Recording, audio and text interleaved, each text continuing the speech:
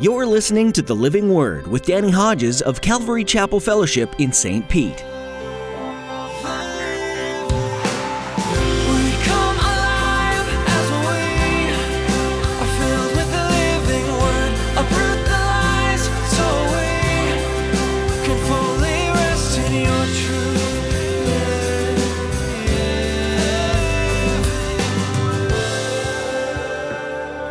It wasn't Jesus' regular responsibility to wash feet. And it's safe to say, as I think I've already mentioned, he had never washed his disciples' feet. We have a saying where I come from. It goes something like this. Boy, you're getting too big for your britches. We better be careful. And I'm speaking to myself, and the Word's speaking to me as much as to you. That we don't become too big for our britches. Don't think of yourself more highly than you ought. What do you have that you have not received? Jesus was the Son of God, yet he humbled himself and washed his disciples' feet. Peter was appalled by this. He couldn't imagine that the Lord would stoop so low as to wash their dirty feet. But that's what Jesus was all about. In today's message with Pastor Danny, you'll learn about humility and how Jesus didn't come as a mighty warrior, but as a humble servant. And if the Son of God could love God's children like that, how much more should you love his children in the same way? Now here's Pastor Danny in the book of John chapter 13 as he continues his message, The Greatest in the Kingdom.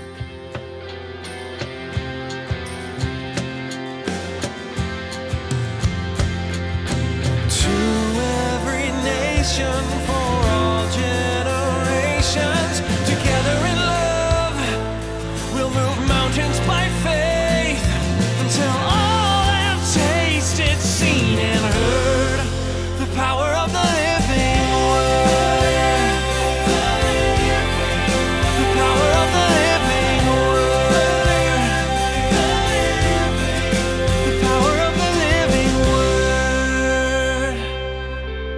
What is it exactly, specifically, even though there's all kind of applications, but what is it exactly that Jesus is pointing out here that he wants to sanctify these disciples in, to cleanse their feet so that they're not like the world? I'm convinced it's the very act he's performing.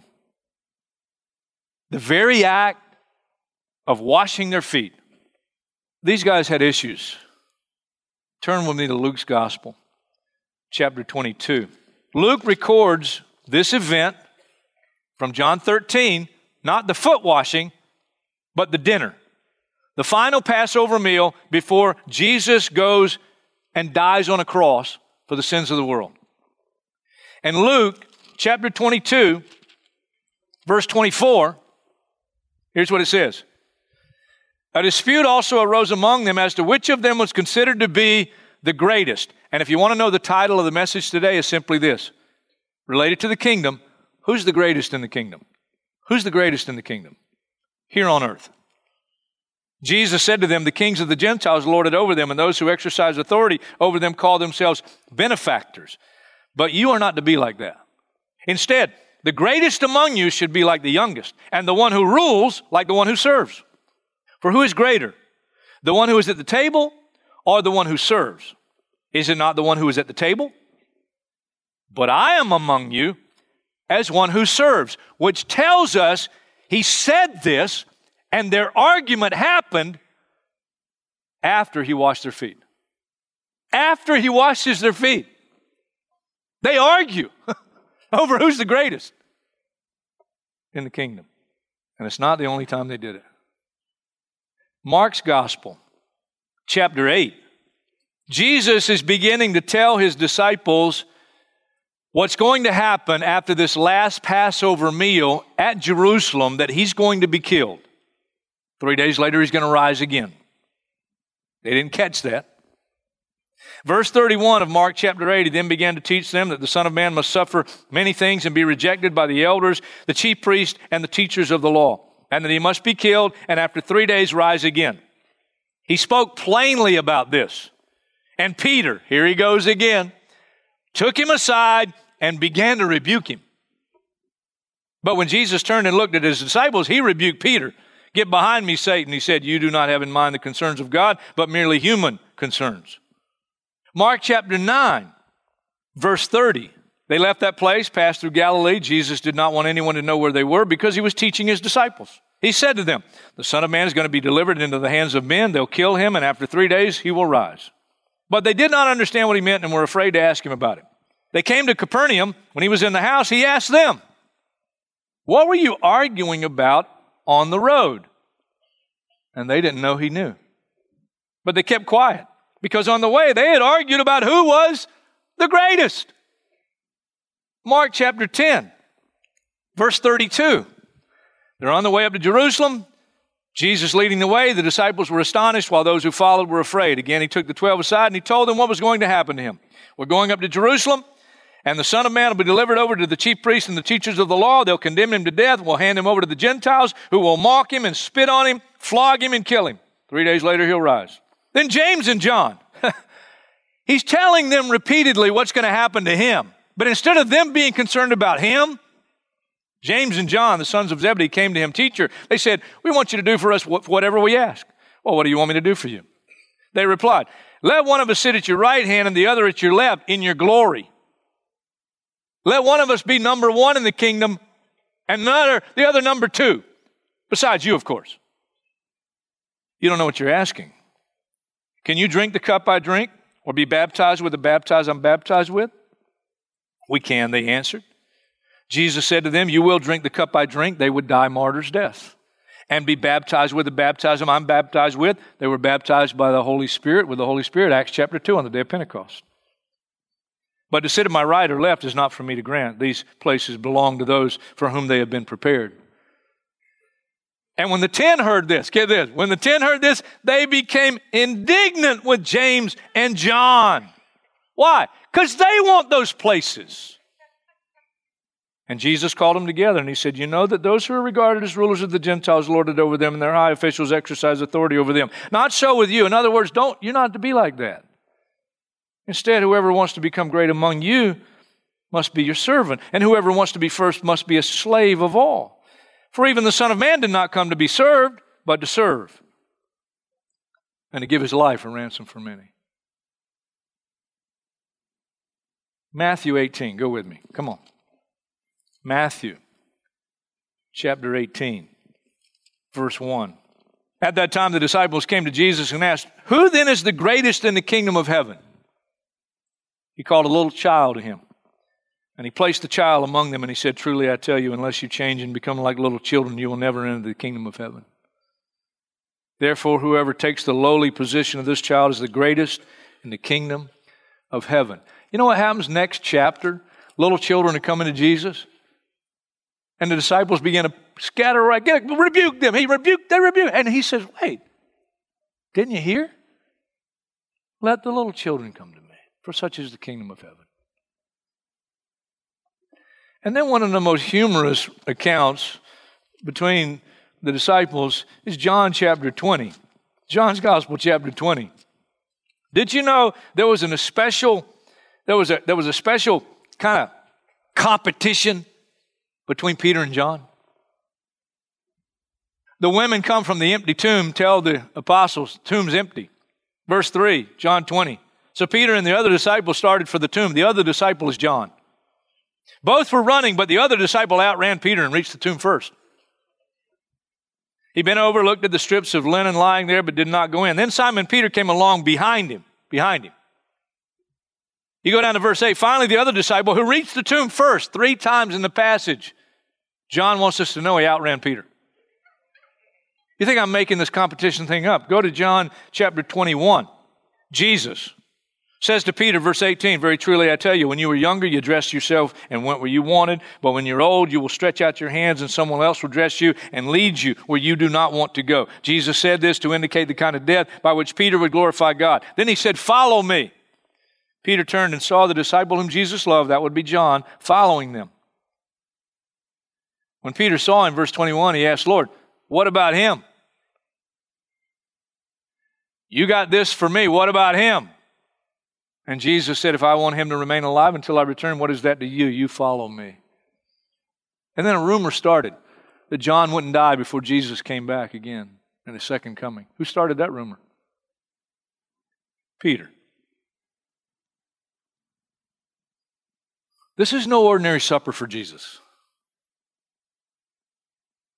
He knew the hour had come for him to leave this world and go to the Father. He knows he's going to the cross. The old 1984 NIV has the end of verse 1, as I mentioned in the beginning. He loved them to the end. He loved them to the end. The old 1984 says, He showed them the full extent of His love. Now, that used to confuse me because I thought the full extent of His love was the cross. But in the old 1984, I figured out a way to teach the full extent of His love by His act of foot washing. But now, I actually believe the 2011 got it more correct. Having loved His own who were in the world, He loved them to the end. Let this sink in. What's a time in your life? Terribly painful, terrible needy. And you wanted somebody to comfort and somebody to pray for you and pray with you because you're going through such an awful thing. Listen, Jesus is going to the cross. He's about to go to the Garden of Gethsemane and sweat great drops of blood. Hematidrosis is the medical term. That's the anxiety he's in.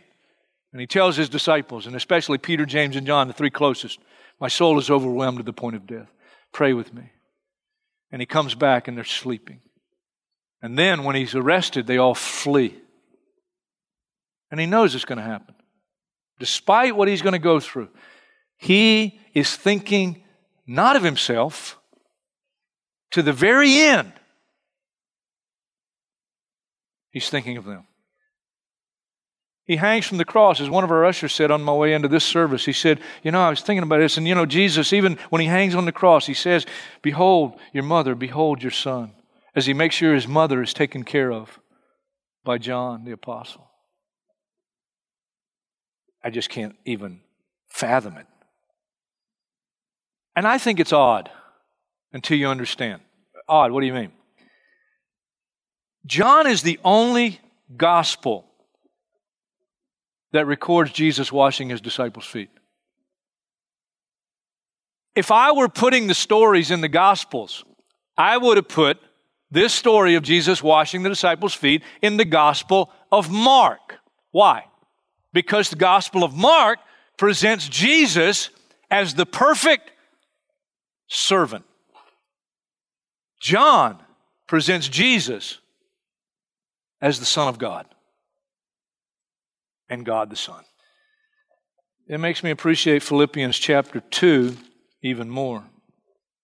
Who being in very nature God did not consider equality with God something to be used to his own advantage or something to be grasped, held on to. Rather, he made himself nothing by taking the very nature of a servant. Now, I like to pause and say to you, I want to be like Jesus. But I'm not always like Jesus. I want to be like him. But I'm not always like him. Now, let me throw this at you. Jesus is the guy with all the authority. Said it in our text. Jesus knew that the Father had put all things under his power. And then he takes the basin of water and he wraps the towel and he washes their feet. He said in Matthew chapter 28, all authority in heaven and on earth has been given to me. And he washes their feet. He could have commanded any one of the apostles to wash their feet. He could have called in some other servant and had him wash their feet. The Midrash is the Hebrew exposition of the first 5 books of the Old Testament called the Pentateuch, books of Moses. In the Midrash, it specifies that foot washing could not be required of a Hebrew slave. Now we know why when Jesus came to wash Peter's feet, Peter objected. You're going to wash my feet? What's he saying? You're above this. You're above this. That's the same reason when Jesus began to tell his disciples what's going to happen to him, that he's going to be killed, and Peter takes him aside and rebukes him. What's he saying? You're above this. He's the guy with all the authority. Not only that, he's the guy who gets all the glory. And he deserves it. He deserves it. He prays in John 17, Father, glorify me in your presence with the glory I had with you before the world began. And one more. You got a pretty impressive ministry. Even the teachers of the law and the Pharisees in John 12, they say, look, the whole world is going after him because so many people are following him. Now let me get personal. You know who has the most authority here in this church? You're looking at him. I'm a senior pastor. A lot of guys, I know kind of joking, but they'll say, hey boss, suck up. I can hardly go in a restaurant. I get the look, and all of a sudden, hey, Pastor Danny, and the honor God's given me here, I don't understand it, but I mean, He's given me tremendous honor. And people look, and they say, well, boy, Calvary Chapel, look what God's done at Calvary Chapel. But who's the greatest in the kingdom here? Might not be me. Did you hear what I said? Might not be me. What Jesus does at this meal, let's think about it now. I think it's safe to say he had never washed their feet before. They had never seen him. He had never washed feet before. He had taught them about serving one another, taught them about whoever's the greatest in the kingdom is a servant of all. He had taught them, but they're not getting it. And so now to leave this example that they would never forget, he stoops lower than any other Jewish person would stoop in that culture, in a disobedience to even the midrash. And he washes their feet. And they would never forget it. Why did he do it? Come on now, let's go a little deeper than the surface of the text. I've set you an example that you should do as I have done for you. But wait a minute. I understand that. But the motive goes beyond that. I know it goes beyond that. Dear friends, let us love one another. For love comes from God. Everyone who loves has been born of God and knows God. Whoever does not love does not know God. Because, here it is, God is love. Let me show you a scripture that every time I read it, blows me away.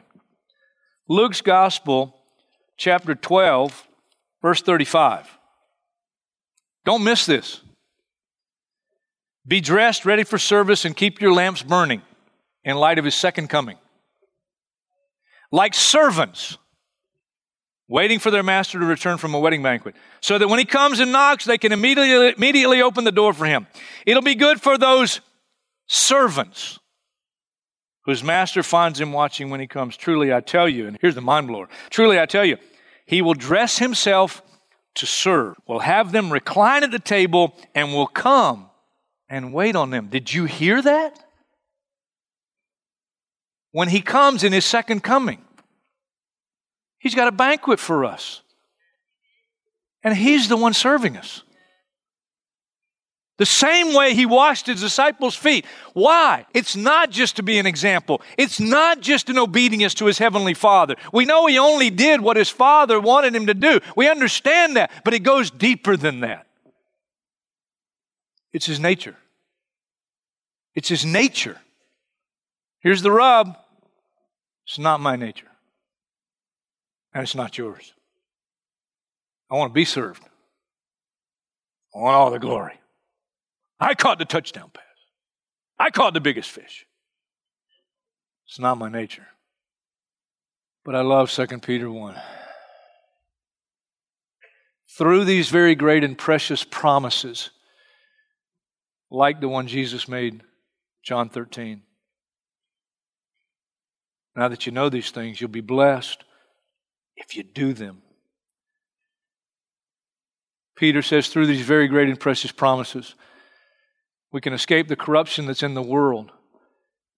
And get this, and partake in the divine nature. Wow.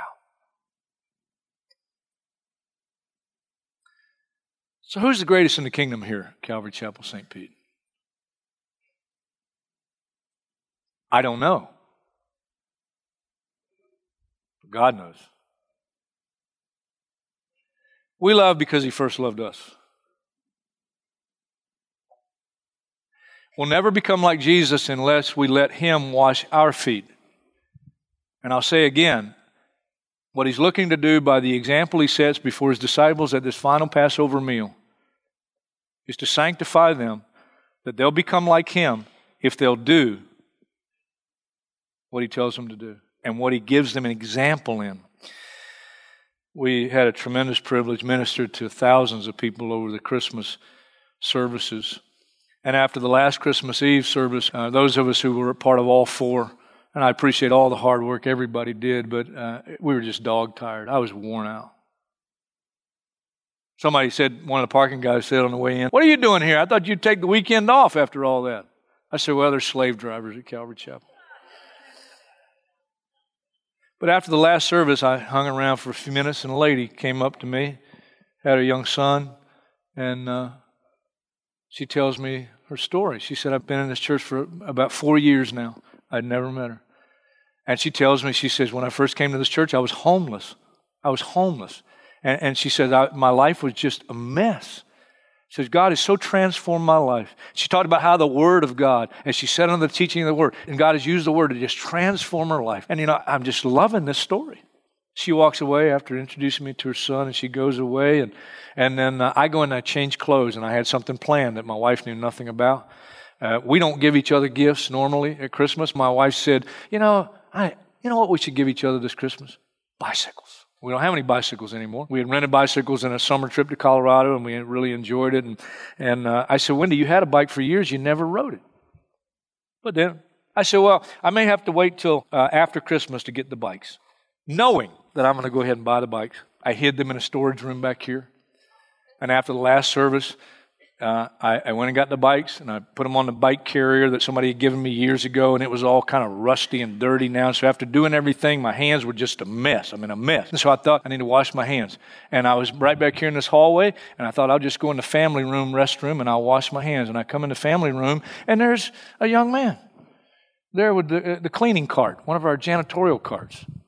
And as I went around, I said, "Hey, thank you for helping out," or something like that. And I look around, and I go in the restroom, and it's open, and there's a lady, and she's leaning down, and she's got a toilet brush in her hand. She looks up at me, and she's cleaning the toilet.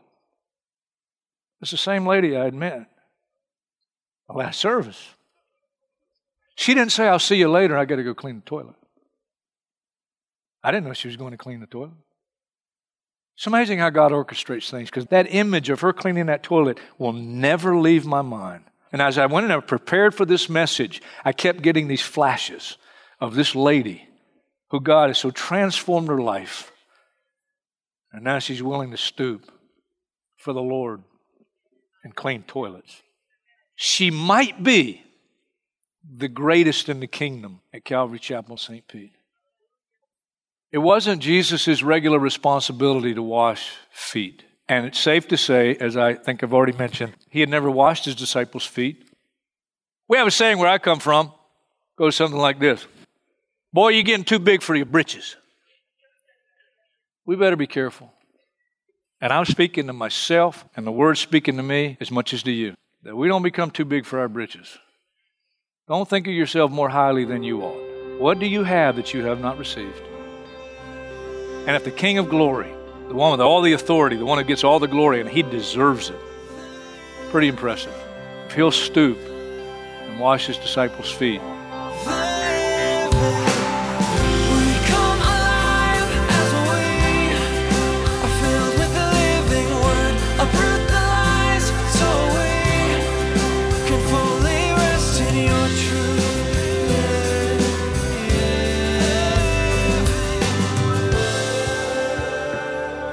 From the Apostle Paul's conversion until his death, it was his first priority to teach and tell people about the kingdom of God.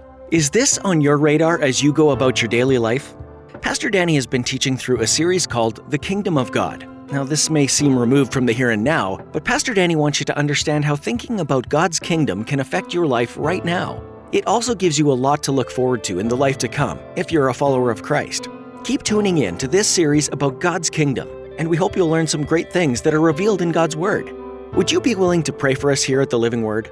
As our ministry grows, we want to make sure that we're seeking Jesus first and foremost. We're always in need of His guidance. So please pray that we'd recognize His voice and direction. Thanks so much for praying. Do you live in or near St. Petersburg? If so, we have a special invitation for you. Pastor Danny and all of us here at Calvary Chapel Fellowship would love to have you join us for our weekend services. Find out more and get directions at ccfstpete.church. Or you can join us online if you can't make it in person. Again, that website is ccfstpete.church. Thanks for tuning in today. Join us again to hear more messages from this series right here on The Living Word.